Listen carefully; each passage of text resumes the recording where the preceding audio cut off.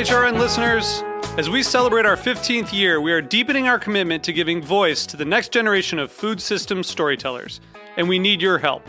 Our internship and fellowship programs help activate new possibilities for underrepresented and underestimated young people through experiential journalism, audio engineering, and production training. Through these unique programs, HRN helps food equity stewards build essential workforce readiness skills that expand their potential and foster economic mobility. Please consider supporting these critical programs. And with a minimum donation, you can be entered to win a dinner for two at an amazing restaurant in one of 8 cities and tickets to a concert at a great venue in one of those cities. We have incredible partners across the country who have donated, as they also share our passion for helping to educate the next generation of food systems storytellers.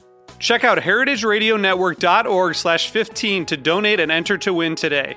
That's heritageradionetwork.org/15 to donate and enter to win today. And make sure you donate before March 31st. Thank you.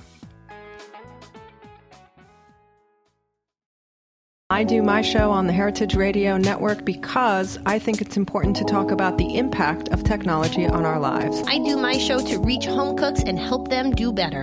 I love getting together with people in the industry. I like hosting my show because, to me, it's the stories about people and their relationship to food that help make the food more interesting and more delicious. Our hosts do their shows as a labor of love, but we still need your financial support in order to keep the lights on and keep the tape rolling. Please become a member today at heritageradionetwork.org. Today's program is brought to you by MoFad, the Museum of Food and Drink. For more information, visit mofad.org. I'm Dave Arnold, host of Cooking Issues. You're listening to Heritage Radio Network, broadcasting live from Bushwick, Brooklyn. If you like this program, visit heritageradionetwork.org for thousands more.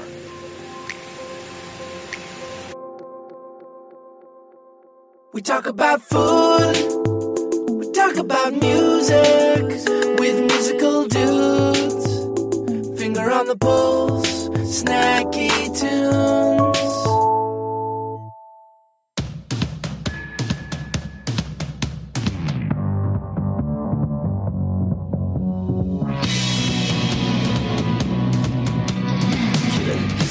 Don't be scared of the Black Cat Ballet. To cut out the light. Tonight's your test drive. It don't matter what I do, this big size fits you. Gonna tap the start. And if the ending it's cute, this tragedy looms. It looms. And you know it's wrong, so turn off your radar.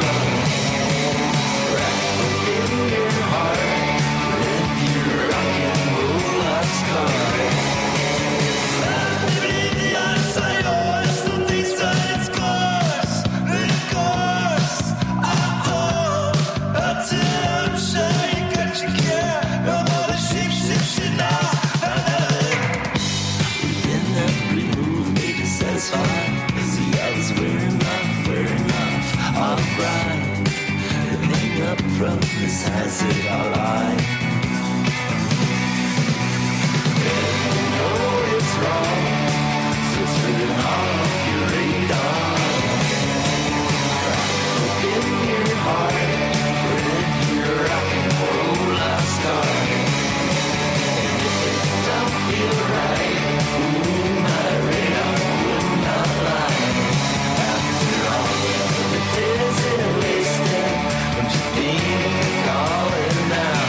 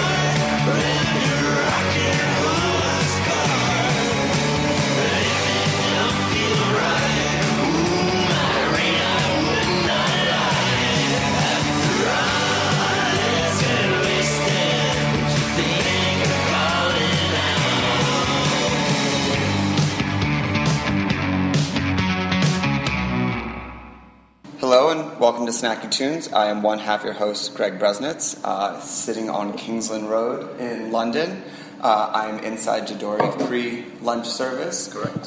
With Natalie Lee Joe and Brett Redman from Jidori. Welcome to Snacky Tunes. Thank you. Thanks for having us. So, how did you start? Where did you two come from?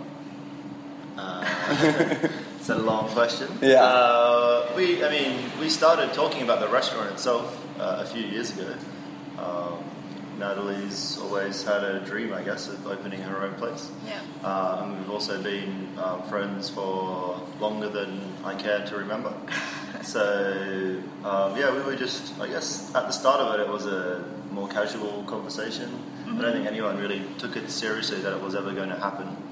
Was it like over beers? Was it over wine? Was it like kind of like 4 a.m. at parties? Not 4 a.m., but it's always after a couple of drinks. When the courage comes up a little bit. So I think Brett had just been travelling from memory, and I think you'd just come back and said, "Nah, I've got a really good idea for you. Let's do yakitori in London." Where were you travelling to? I don't remember. I think you were. It wasn't Asia. It wasn't Asia. I think you were coming back from Australia or New York. There was just like a really great picture in an in-flight magazine of a yakitori bar. I think it was in Osaka, and it was like 6 people sitting around this really rustic, crazy wooden bar that looked quite chaotic, and people were, the picture was of like half-eaten chicken and half-drunk beers, and I don't know, they looked hot and sweaty. Yeah. They looked like fun at the same time. You're like, I want that. Yeah, exactly. Yeah, it was just like, that's, we've talked about lots of different restaurant ideas, and that scene and that vision was kind of what started making sense, really. In the background was the guy cooking on the charcoal grill, and I was like, oh, this is actually something that I do already, but in a different kind of format, I guess.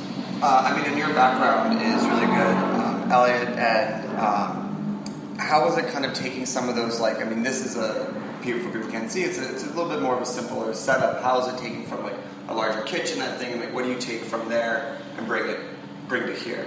Yeah, well, the two key things were the style of cooking. So the Richmond and Elliot's, all the menus are built around, the kitchen's having a wood-fired grill.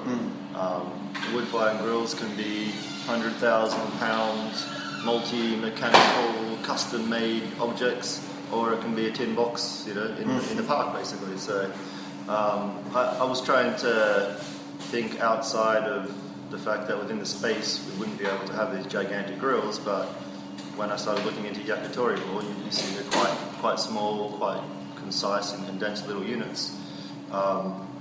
And then, you start thinking a little bit more about it, and it's like, what is yakitori stand for? It's just about how well can you cook a piece of chicken. And most of the philosophy behind the other restaurants is how well can you cook a pork chop or a steak or a nice piece of fish. We don't over-embellish any of the dishes. The plating's quite simple. There's no complicated sauces or platings as well. So all that thought process actually is exactly the same as yakitori. It's like you need to buy a really great quality product. You need to cook it really well. So the complexity of it is actually the attention to detail and the simplicity of that. How many times would you say that you'd have to cook like the same piece of chicken? No.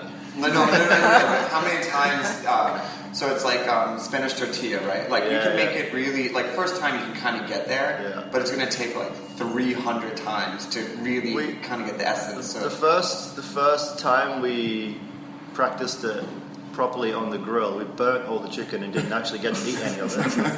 And also, Brett forgot to do the absolute basics of cooking yakitori. He forgot to soak the skewers as well. So I think all of that. All the skewers, all the chicken, and the skewers, all the fat rendered, all the coal blew up, all the chicken caught on fire, the skewers caught on fire, and then all the skewers kind of melted inside the grill.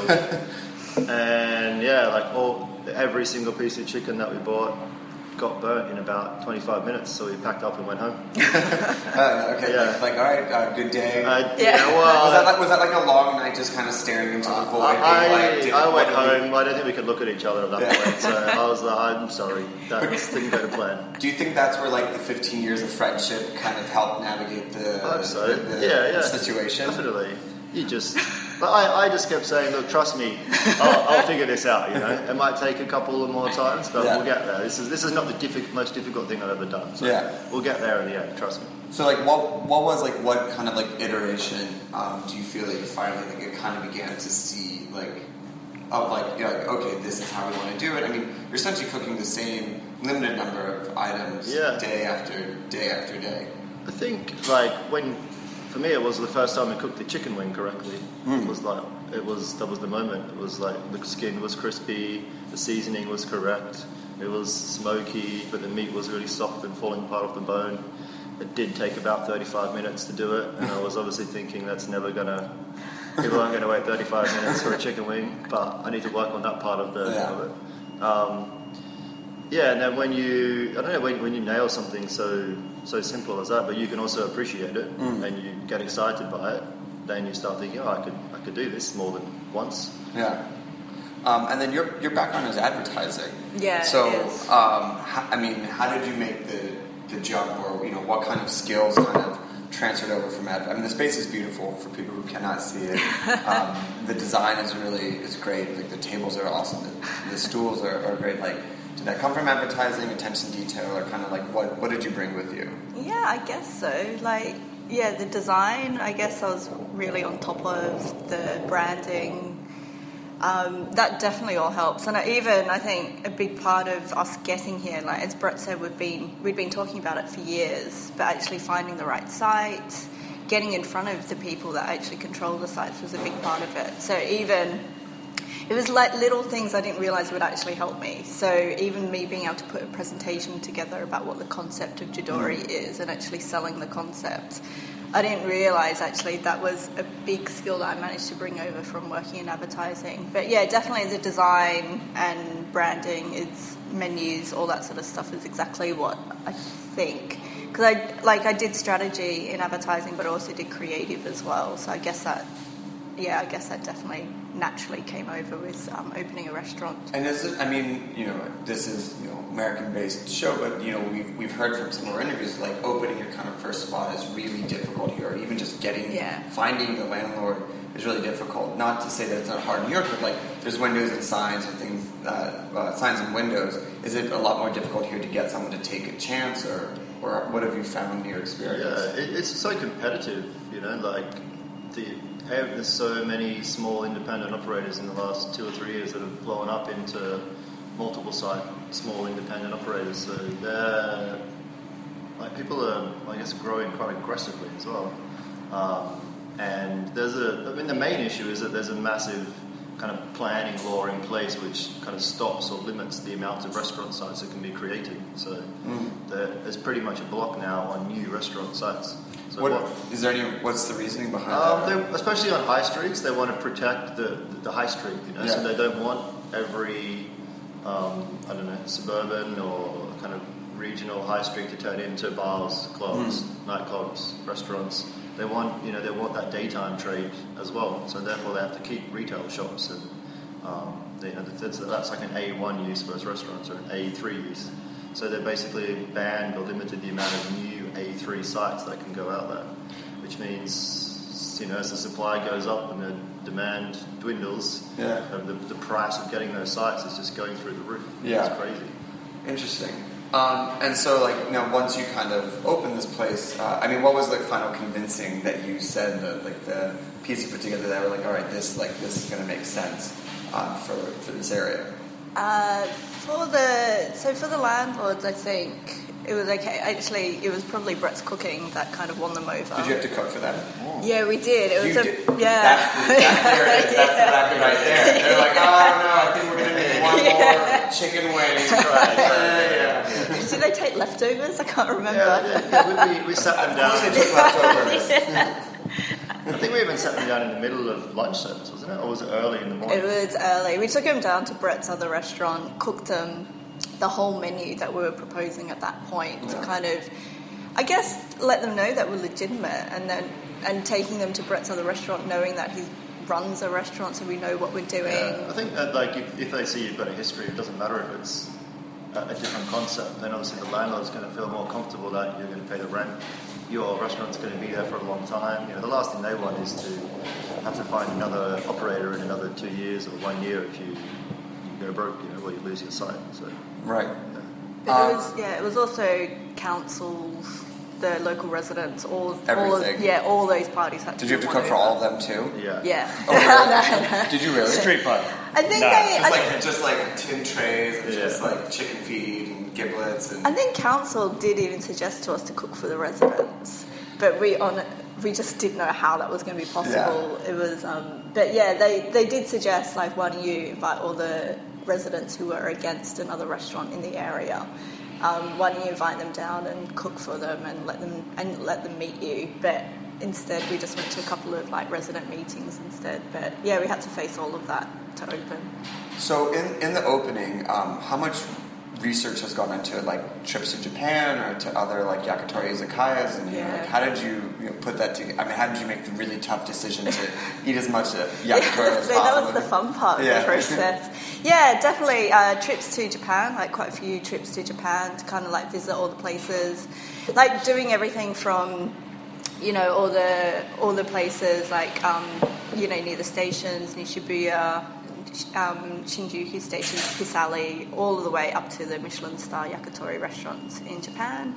A few trips to New York even, because New York, they seem to kind of do yakitori really well, and it's also something that's is a bit more popular, I think, than it is in London. So. What are some of the places you went to in New York? Do you remember? Torishin.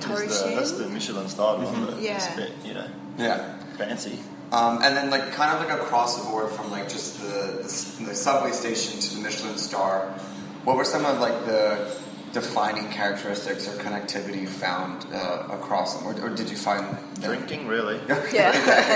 I mean, when like any research trip, any inspiration was always based around not replicating. We were never looking to do a traditional yakitori restaurant in London. That felt a bit cheap, like we never would have been able to put in the work or the time to really, master that craft as such. So that that's a 10 years worth of work, like building your way up from preparing the chicken to lighting the fire to actually getting on the grill. You have to serve your apprenticeship with your master. So it felt a bit disrespectful as well, to just say, oh, let's just do a traditional yakitori restaurant. So we were always looking for a little bit of inspiration, like you said, in little pockets of things, never looking to copy, but always looking to be inspired. But then almost reimagine what if a yakitori restaurant was to be invented or start in London in 2016, what would it look like? What would it feel like? How would it be different from a traditional izakaya? What do people want? Because in the end, it's still a business as well, so we need to make sure that it's fit in with East London too. So, had you had to adjust anything, or what did you have to adjust to fit into East London that We definitely had to diversify the menu. If you're in a yakitori restaurant in Tokyo, here's your chicken on a stick, that's it, and worship the chicken, respect the chicken, eat the different bits of chicken one skewer at a time, and appreciate the textures and tastes and how it can change from beak to tail basically. We couldn't do that, because that's, I guess if we only had those 10 bar seats and we had a yakitori master on the bar, you could get away with it, but that was never going to be our business model, So we had to bring in like some more dishes. So the menu, I guess, is split between small plate kind of snacky things and the yakitori. The small plates have a lot more vegetables, a lot more seafood as well. And I don't know, I guess that's been the main menu thing that's different from here to there. It's always in the back of your mind to, one day open a little hole in the wall, purely focused yakitori restaurant, but whether or not that's a realistic dream. That's the dream down the road. Well, I think once you get the rest of it sorted and you want to have a little hobby shop, that might be something you do. But. Okay, we're going to take a quick musical break, and then we'll be back. We're going to talk about sourcing and women in restaurants. We'll be right back on Snacky Tunes.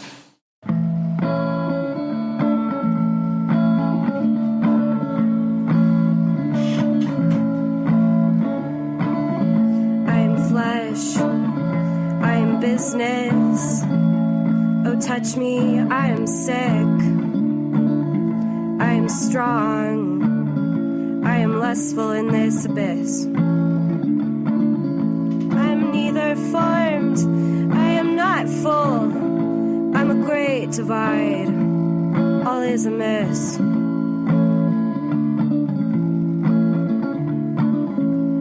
So kiss me, baby, while I'm wild and free.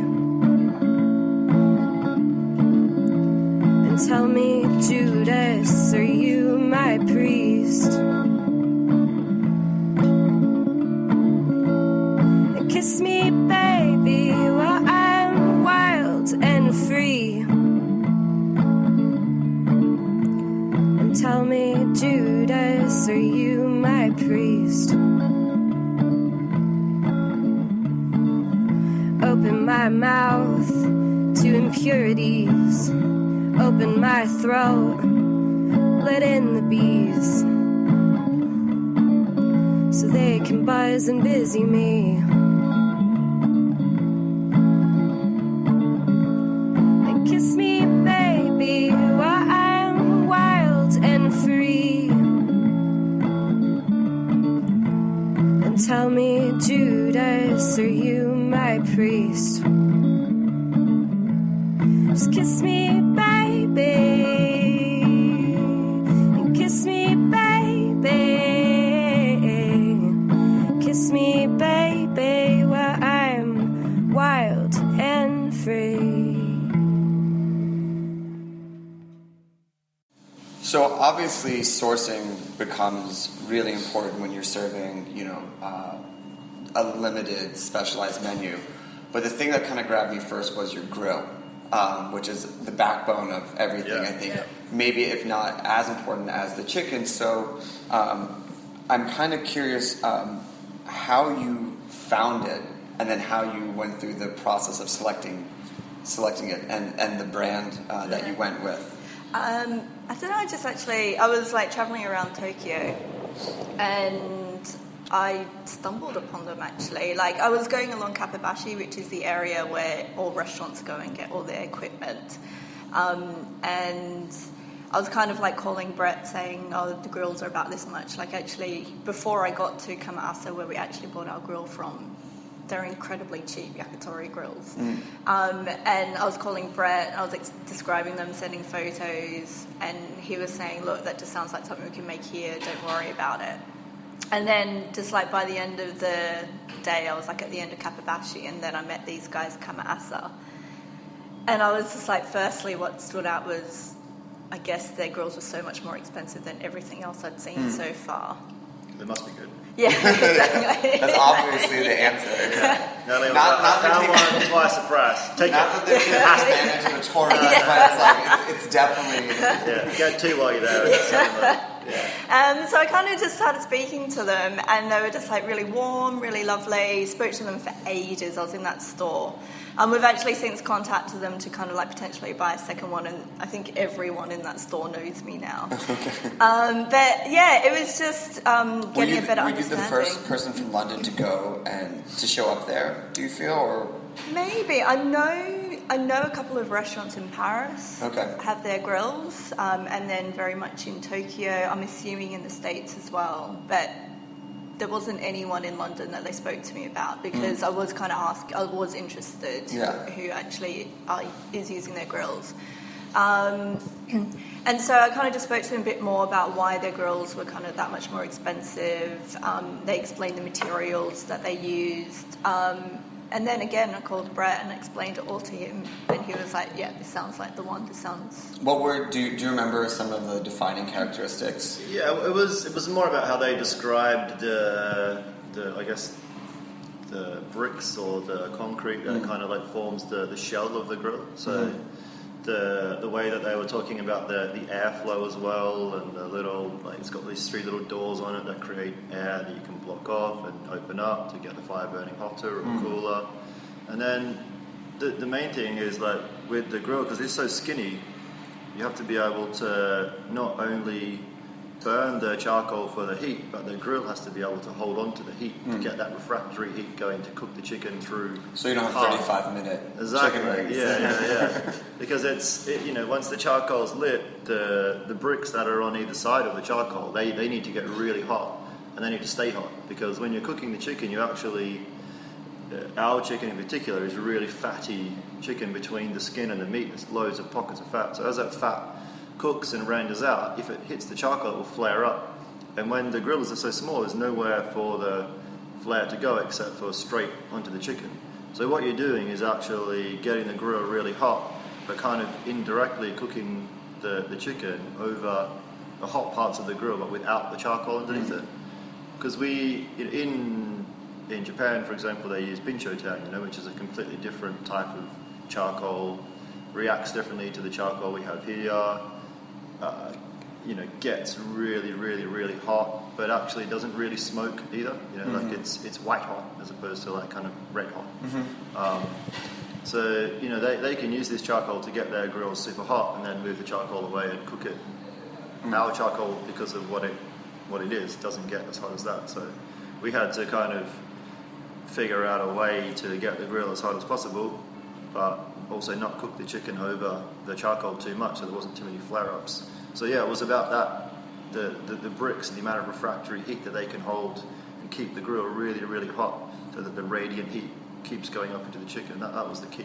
And the way that they described it was like...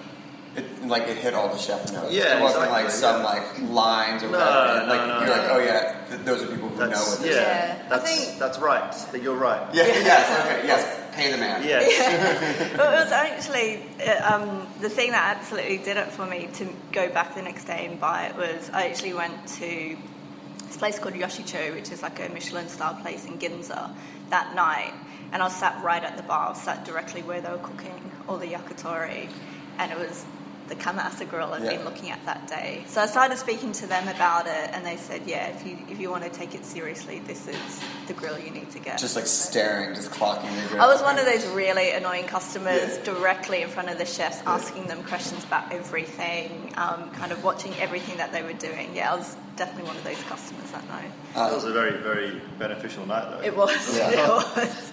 That makes sense. Just taking notes. So video recording. Yeah. Let's talk about the chickens. Yeah.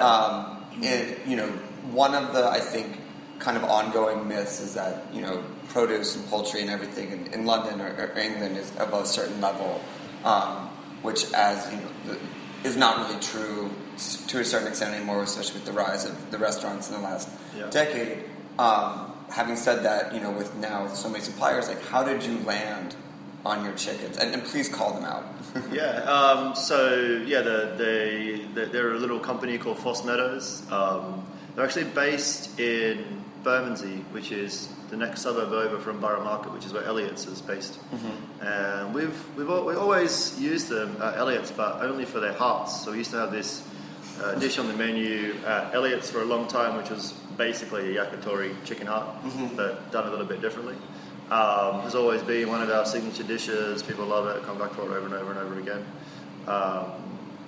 And then, we did try like about 10 or 12 other suppliers, other different producers. Some of them were great for sure, but you just couldn't get away from they just tasted so much better. It's proper slow grow and free range, pasture fed chicken. There's, they don't fatten them up or anything. There's different, like in the UK, the free range is quite a vague terminology. So, same in the States. Yeah, too, you can buy free range chickens that are. You can buy organic too, and it's kind of like okay. Yeah. So you've got to ask the questions, how many hours a day are these chickens allowed to be free range? Because I think it's even as little as an hour a day you can let them out, stick them back in the pen, free range chicken. So you can put them in the supermarkets and charge a premium for them. Or you can have a free range chicken, which is out all day, all night, eating grass and clover and the natural feed, I guess, of the land or the farm that they're on. They get fed very little extra feed, obviously during the winter and stuff when there's not much else to eat. They have to, add into the food supply. And the big thing is they're dry plucked, So when you obviously after the chicken is slaughtered, you've got to figure out how to get all the feathers off them. So most manufacturers will put the chicken through a process of almost a bleaching process where the feathers just kind of chemically burned off the chicken. It makes the chicken skin quite wet as well because they're dipped in a solution.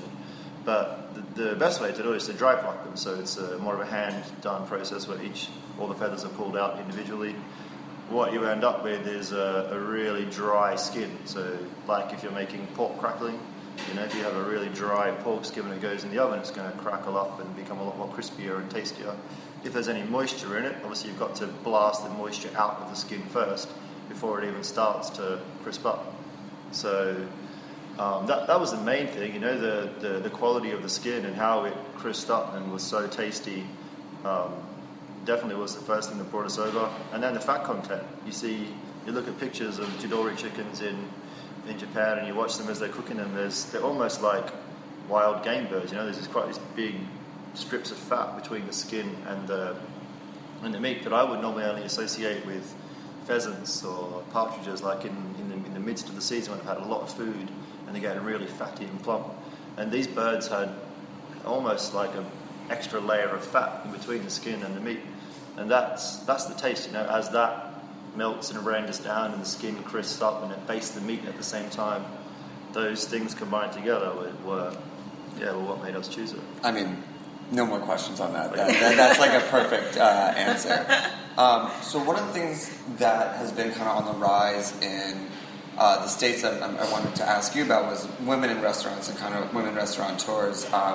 There was the infamous Time cover where it was like all male chefs, and in response, there's been Cherry Bomb Magazine, who are past guests on this, and also the Jubilee Fest. But it'd be great to kind of hear, what the current temperatures of women restaurants in London and kind of how that is being talked about, or what the current state of affairs are. Yeah, I don't know. I haven't really.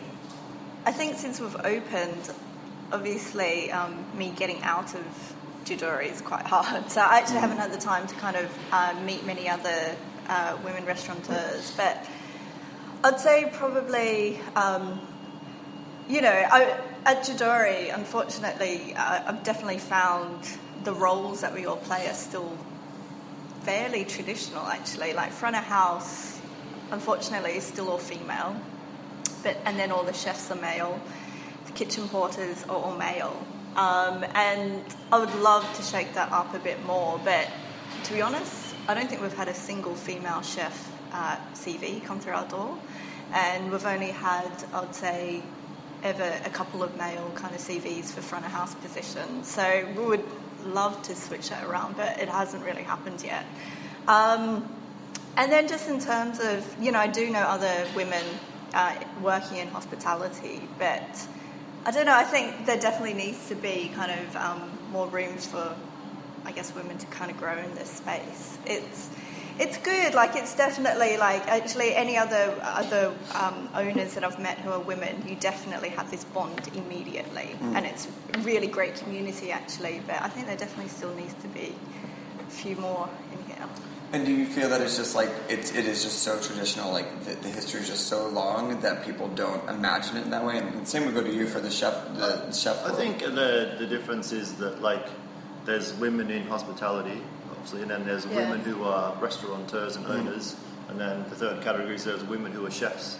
So the women who are chefs thing is definitely seems to be like gaining momentum, and there's a lot more like progressive interest in restaurateurs to promote women into business as well. So I know even the guys that run what they call like Chris Corbin and King, they have started a program where they're actively offering day work to promote women who have had children and who have families, to get them back into work as well, because there's such a shortage of chefs, full stop. Across all the restaurants now, you never expect to find a chef who's ready to step in. You're always thinking, does he have the potential to become a great chef? And then you're always training them for a month to try and bring them up. So definitely people are like actively trying to promote women chefs back into work as well, because often you get started, you might spend 5, 6, 7 years in the industry, and then perhaps family life steps in and takes you away from it. But then what do you do when you want to get back into work? But you've got children as well, so. But yeah, I mean, women who are restaurateurs, like Tonkotsu is like doing obviously amazingly well. The Oaxaca, Marito. Yeah. What's Angela Hartnett's place called? All the Cafe Muranos. Yeah. So yeah, I think definitely, and 100% it should continue as well. So one last question before we go: what is the most underrated part of the chicken that you can't convince people to eat on the regular? Parsons nose. Yeah, we can't convince them to eat the chicken bum, but we try. Yeah. How do you prepare it? Take away all the nasty bits and leave the good bit behind. Okay. It's definitely it's the thing on the menu that everyone asks, what is that? What is the Parsons nose? And so we always have to explain it is the chicken's bum. And then you'll just see the reactions immediately. People will just like absolutely turn their nose at it and just like stop you right there and then. But it's absolutely delicious. Like, I know growing up, I'm one of 6 kids, and we all used to fight over that Parsons nose and the roast chicken. It's the tasty bit off the roast chicken, Okay. It's very fatty. There's a lot. It's of just skin. a little like kind of little tip tail on the back. Yeah. I'm sure you've probably eaten it. People have eaten it a ton of times when it's just like a roast chicken and never stopped to think what it was. Yeah. But when you explain it, okay. Yeah. Well, I know that you're going to have extras here when we come back. Well, I want to thank you for making time before service. Where can people find you? Where can they follow you on social media? All the advertisers, please tell all. So we're based at 89 Kingsland High Street, which is in East London, Dalston. So we are on the High Street, so it's quite a busy spot. And we can be followed on all social media, so Instagram, Facebook, Twitter, at Jidori UK. Great. Well, thanks for having me. We're going to take a quick musical break, and we'll be back with the latter part of Snacky Tunes. When she was 45, they gave her 40 years to die. But why, oh why, oh why? He pulled his heart away and said his last goodbye. Too soon to die.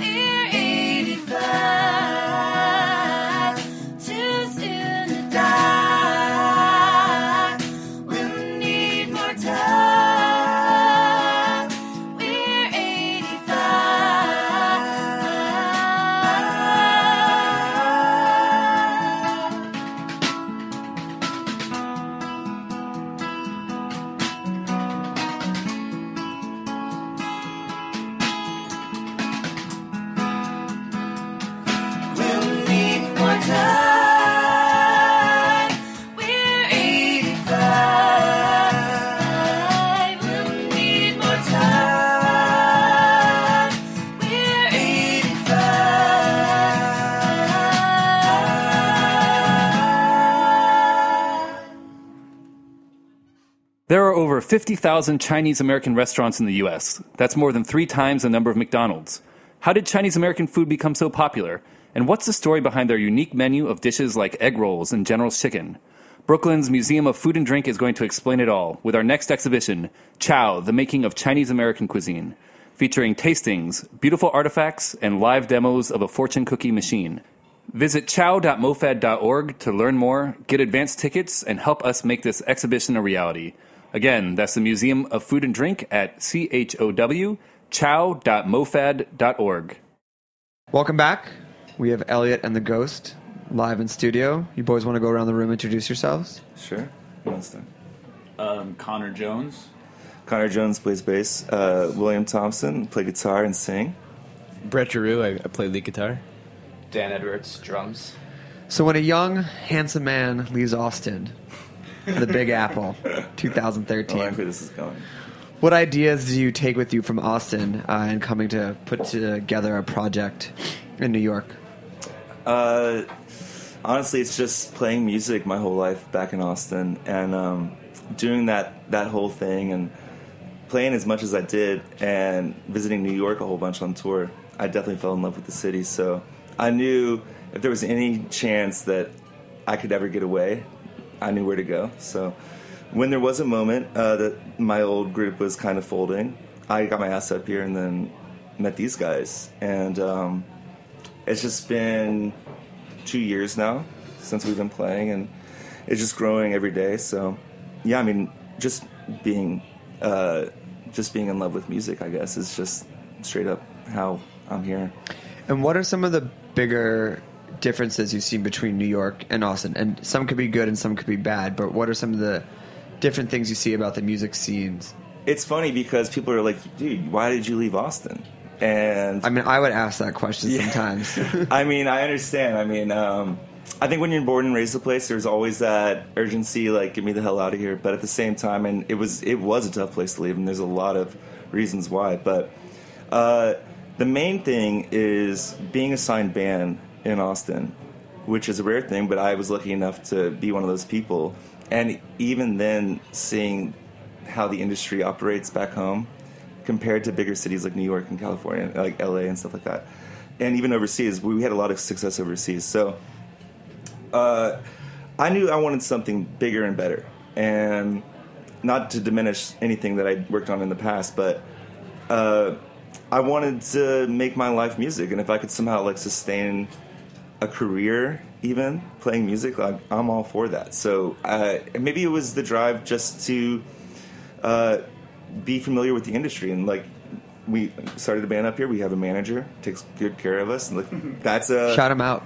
His name's Ryan Kaufman. Hey Ryan. Yeah, he For a Reason Music, that's his company, and I mean it's just one of those things where maybe it was an industry thing. I hate to be as nerdy as that, but that's how it is. I think it's a legit comment and feedback about it. So just to go back to that, what were being assigned band, but what were still some of the shortcomings of being in Austin, even having that position?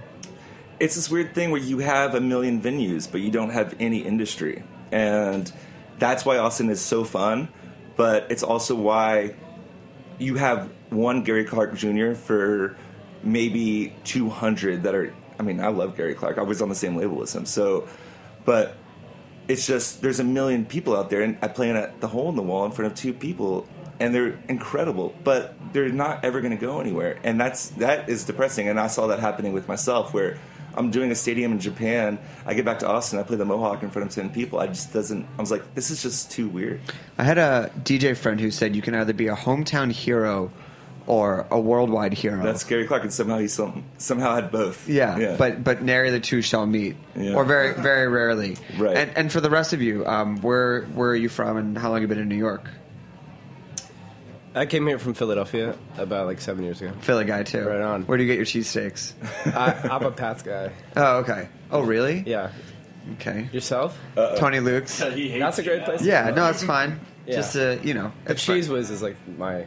Oh yeah, yeah. I think like it's of a certain type. My parents always like forbade the Cheese Whiz because they were like it's unnatural. Yeah. So I think it kind of took us out of that, but very legit response for sure. And when did you come up here?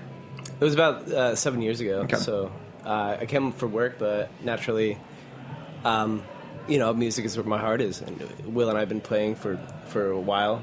Yeah. It evolved into what it is today, which is like our band, Elliot The Ghost, right? But naturally, I think music is the reason why, like, I continue to stay here, of course. And never look back, really. I mean, I think if you're not here working on the arts continuously, then there's probably a lot of easier ways to live your life than being in New York City. Yeah, I agree. In fact, like, when you talk to people, right, like, who's in New York, I feel like, in a lot of ways, like, if they're not doing this sort of, like, passion project on the side from working, right, if you will, then I feel like they don't have the sort of, like, same pulse that a lot of other people do. I had neighbors that, as best as I could tell, they just stayed at home and watched TV after working on the weekends.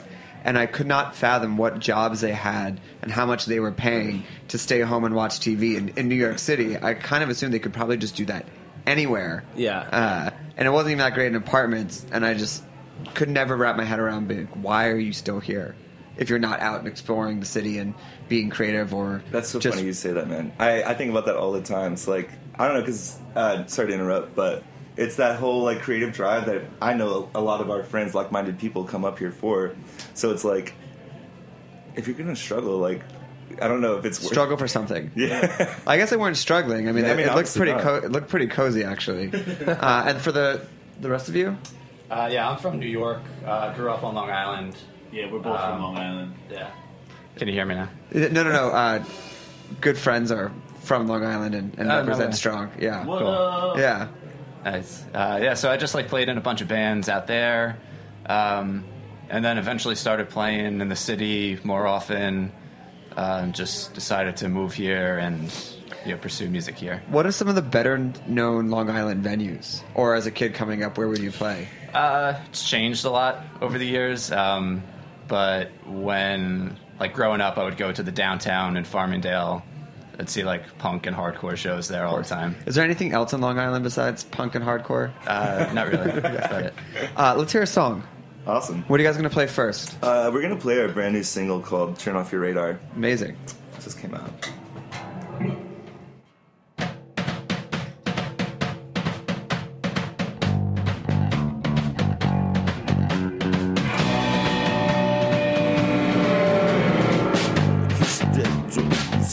The black cat ballet away, get out the line. Tonight's yours to strive. It don't matter what I do, but that's that you been hooked at the start. What I do is try to show you.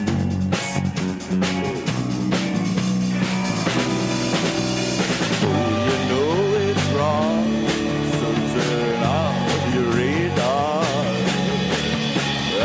In your heart, red, your rock and roll sky. Shut up, baby, leave the odds are yours. Something's run its course, in a course. I'm till I'm shy, you got your get. Now all the shapes, and not none of it. But then every move made us satisfied. Now it's wearing off right. Hang up from this hazard hotline.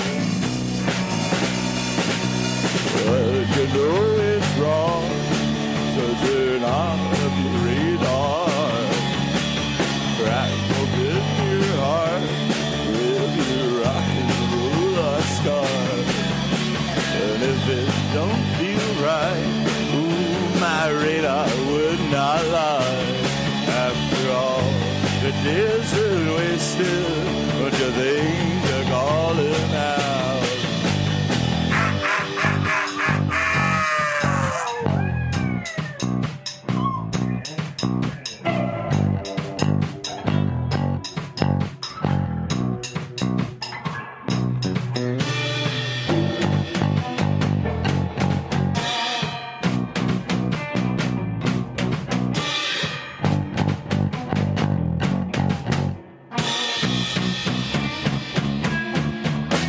And you know it's wrong. Turn off your radar. rock up in your heart, ready to rock and roll like scarred. And if it don't feel right, ooh, my lady, when I lie, all the days in Weston, they are calling out.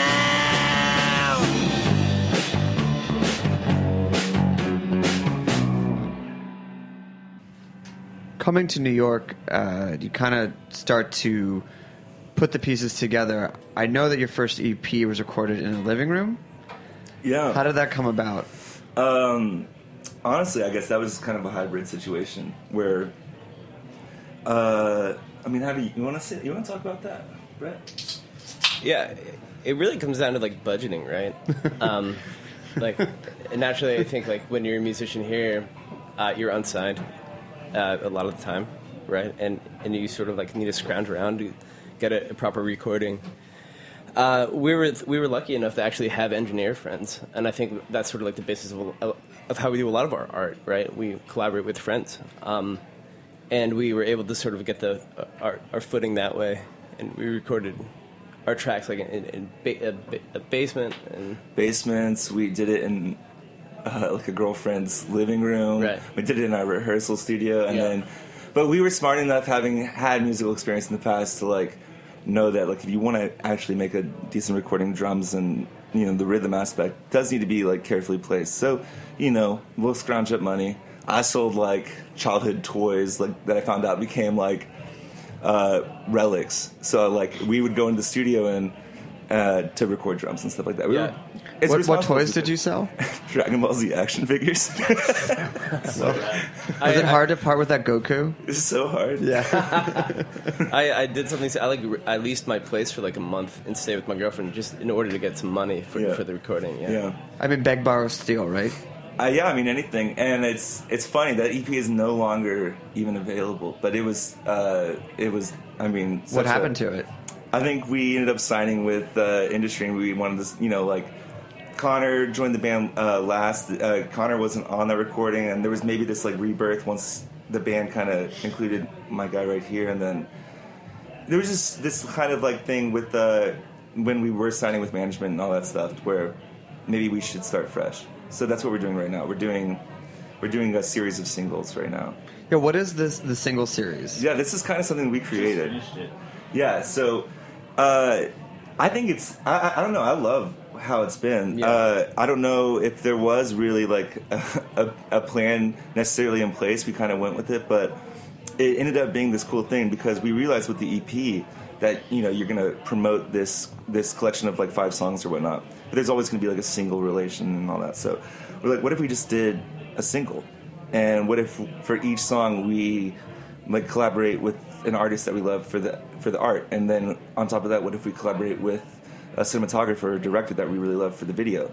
So we had this like idea that each song was going to be like a special project, and we wanted to do 4 songs. Each song has a photograph of a member of the band taken by photographers that we love in the city. More of what Brett was saying, collaboration with like. Who are some of the photographers? We had this one girl that she's Brazilian artist named Jessica Espindola. Yeah. We also had Jackie Harshman, and we had Alex Serp. Another photographer. Yeah, she did one. And then Erica Friedlander. Yeah, so all really, really cool photographers. All female. Yeah. And then the video. Did not notice that. Yeah, and then the video people. Big shout out to like Craig Callison, who's been like a big. He's been an important part of our band's life for sure. Yep. And we just finished our last video with the Turn Off Your Radar. We just played that. That's our last single, just came out. So the project is almost near completion. The video is going to be out soon, and we worked with Anton William Blake on that video, and really excited about that. And Matt Marriott did the Peach video. A lot of fun. Yeah. And for this, each of them, are they all tied together, or do you start afresh with? We start fresh. It's amazing. Yeah. And do you give them any type of guidance outside of the music, or is it collaborative, or how do you work together with these outside artists? Well, first of all, I don't think that they would like collaborate with us if they didn't like the song even, but Yeah, it's more of seeing their previous work, what they had worked on, and wanting to really seek them out and see if they'd be interested in working with us. And we've been fortunate enough to like create those bonds. At the same time, it's just like a grassroots thing where it's like, none of these guys are P.T. Anderson dudes like yet, but I would think that each person we've collaborated with is going to reach that status. They're really talented people, and but it's like what helps us helps them. So it's all about that game. And how have you seen the response from this versus the EP you put out or your past musical projects? How has the reception been to the single series? It's just bigger and better each single. Like, I think people were like kind of confused. Like, so the EP is gone, but you have one song out, and then after the second song, they're like, "Oh, I see what's going on." Mm-hmm. And by the third song, that was like a total understanding. And now this last one came out, so it's picked up like in a great way. So from confusion to understanding to acceptance to anticipation. Yeah, Rihanna totally inspired me. She's just like, I don't need to put out a record. I can just do singles. And I was like, that's like the old style, the way that they used to release music in the 50s. Properly. Yeah, it's like a single, and that's easy to promote, and you can attach so much content into one song. So for the way that we are in a band right now, it's like we don't have a $50K budget to go into a studio just right this second. So instead, it just makes sense to a song at a time, and you have so much you can do with one track as far as content. So we figured that out and are just kind of going with it. That's great. Can we hear another song? For sure. What are you guys going to play for us? It's going to play another single in our series called Bad Enough. Great. Live on Snacky Tunes.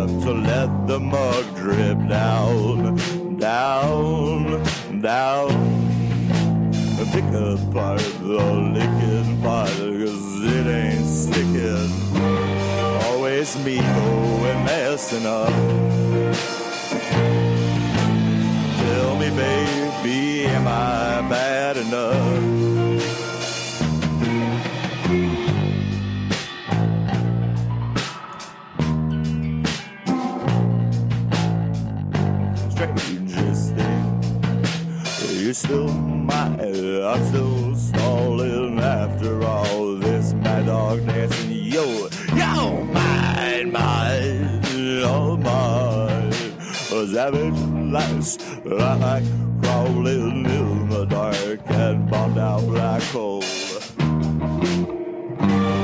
Always me going messing up. Tell me, baby, am I bad enough? I hate to break your heart, honey, that's the hardest part. What a stun-gun tragedy. I hate to say I told you so. I spy some flame down at the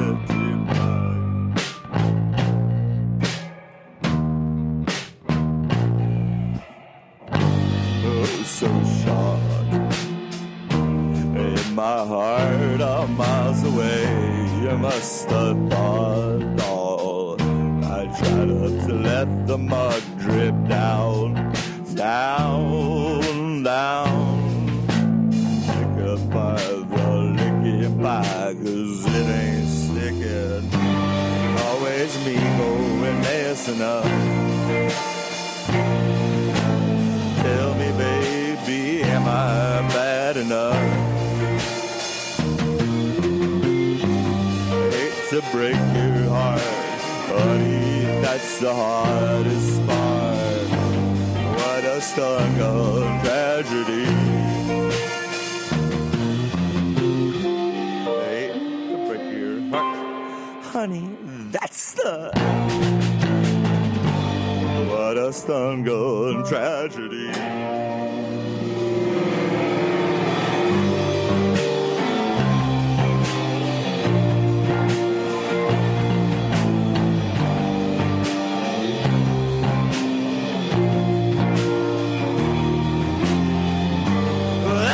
Me going messing up. Tell me, baby, am I bad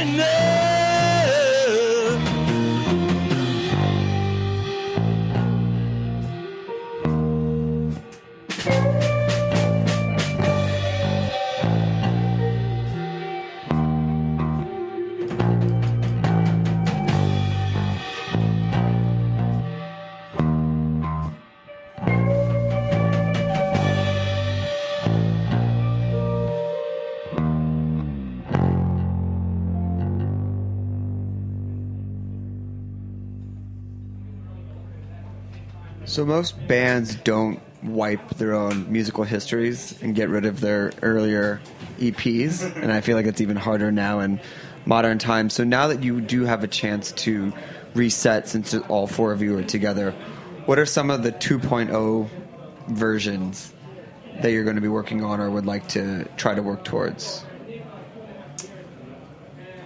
You want some? Someone else can take that question. It's a hard question.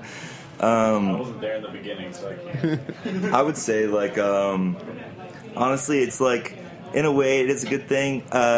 We've learned a lot from all of us having been in previous musical groups and then being in this band and kind of learning from all the mistakes you'll make that you just, I mean, how do you even say that? Like, you know what I think is actually, so like every band in a sense like has some sort of like evolution, right? And the way that we sort of went through it was transformative, not just because new members of the band, but also like the way we write music, right? So it's the epitome of really collaboration within the band. So everyone, even in our contracts, everything is even. So like all songwriting is 25%, right? And then also like, you know, Will and I were playing a lot of music together, and we were sort of like looking for the sound, right? We call it Brooklyn rock and roll, which we love. And I think that after we sort of like found our stride with like the whole rock and roll concept, we looked at each other and we were just like, yeah, this is it. Like, we're a rock and roll band, right? Yeah. What was the other option? Well, he was experimenting with like folk music, and we at one point there was like 7 people in the band. We had a violinist, we had someone playing keys, and we took a step back and we really like thought to ourselves like, is this what we want to do? And when we all met, we decided the consensus was really like, you know, we're going to pursue rock and roll music, and that's where we are now. Right. That's what I brought to the table. A heavy hand of Brooklyn rock and roll. Yeah, that's what they needed. So what's coming up for the rest of the fall into early next year?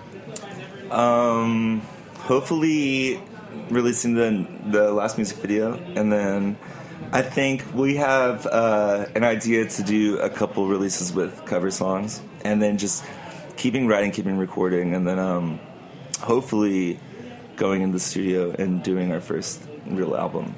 Everyone has a different process of selecting a good cover song. Right. How do you guys select yours? I think we all have like kind of what Brett was saying. Like, we all kind of came from like a rock and roll background. So, and we like a lot of like older music too. So, I think it's pretty safe to say that if I come in being like, let's play a Ramones song, let's play an Iggy Pop song, everybody's going to be on board. At the same time, we totally cover Sia and Robin and people like that. But if we were going to release anything, I think it'd be more of like our like kind of punk and rock influences. And are you more deep cut or more well known? More deep cut, I think. But at the same time, like, I mean, for example, I think we're going to maybe aim to release Search and Destroy by the Stooges, and at the same time, Oh, I Love Her So by the Ramones would be great. Mm-hmm.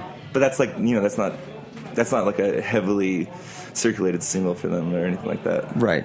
I mean, it has to speak to your own ethos, but also not be something that you're just another one in the ever-expanding canon of covers. Yeah, and we're not going to, like, highly produce those songs. Like, I think it's better if we just, like, we team up with, like, some person that can kind of just, like, understand that we just want to have it just all live. And we actually recorded one already that's just all live, and the energy's in it, you know? That's amazing. Yeah. We want to make sure that we have time for one more song, so where can people find you, watch your videos, check out... Oh, and you have a show coming up at Sunnyvale. Yeah. Where are you playing? Yeah, it's going to be Sunnyvale in November 4th, I believe. We're opening... I think we're headlining that show with Walker Lukens. He's a cool, like kind of southern rock guy from Texas, actually. But, yeah, I mean, we were always... And I guess, like, the other answer to the question is we're going to, like, play a lot more shows, too, hopefully. Awesome. Yeah. And you're going to get married. Yeah. Well, he's getting married. Oh, and you... Oh, And me, yeah. Oh, amazing. Yeah. Congratulations to both of you. Thank you. Well, we thank everyone for listening. If you enjoyed this show, please go back and check out our archives. Everything is podcasted. If you like this one, I believe the episode with Karl Marx from Boston would also be quite excellent. And if you feel so inclined, please leave us a review. We would greatly appreciate it. Thanks for tuning in. We'll be back next week with another episode of Snacky Tunes. What is the name of the song you're going to take us out with? This one's called Peach. Peach. Oh, and big shout out to Peter Gaston for putting us together. Yes, Thanks, Peter Gaston. Thanks. Woo! He's the man. All right. Elliot the Ghost with Peach.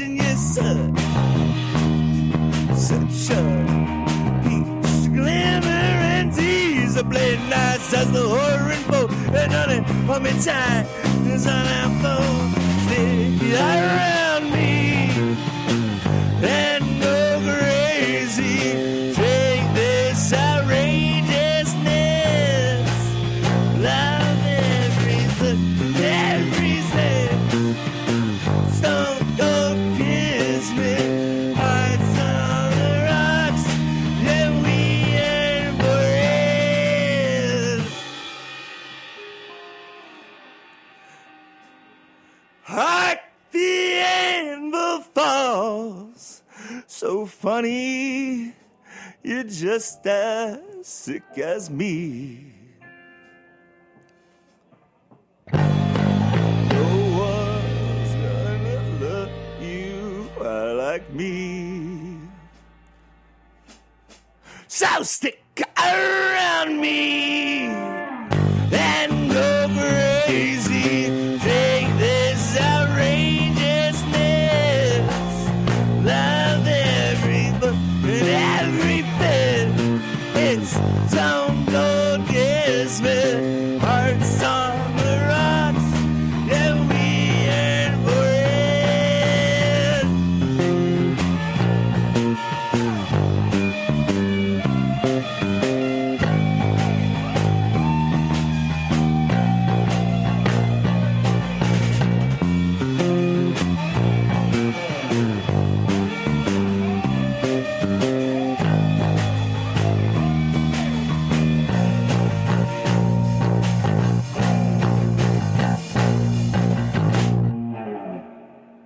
We talk about food, we talk about music with musical dudes.